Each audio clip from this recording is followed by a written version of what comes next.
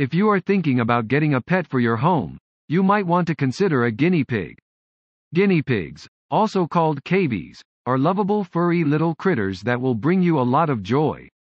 In addition, guinea pigs can be a perfect first pet for children because they are easy to care for and more cuddly than a hamster and/or fish.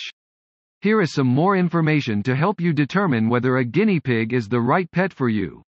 If you are thinking about getting a pet for your home, you may first consider a dog or cat.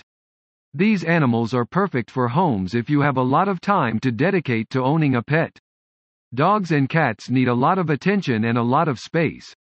Guinea pigs, on the other hand, are just as cute as cats, and they do not require near as much space or care.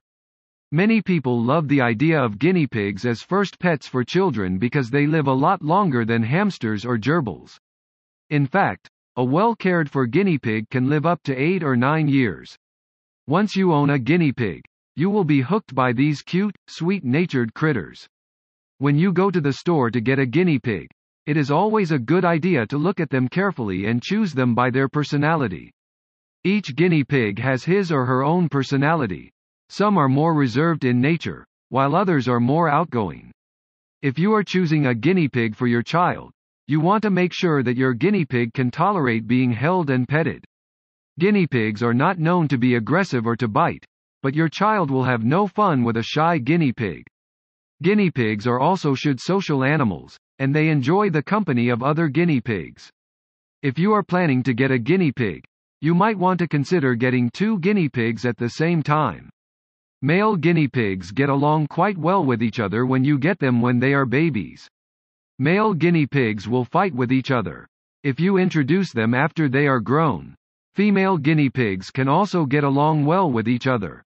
It is not recommended that you get a male and a female, unless you want to breed guinea pigs. When looking at guinea pig cages, you need to find one that will allow enough room for movement and play. Guinea pigs like to stay hidden when they sleep, so make sure that your cage has a place where they can hide.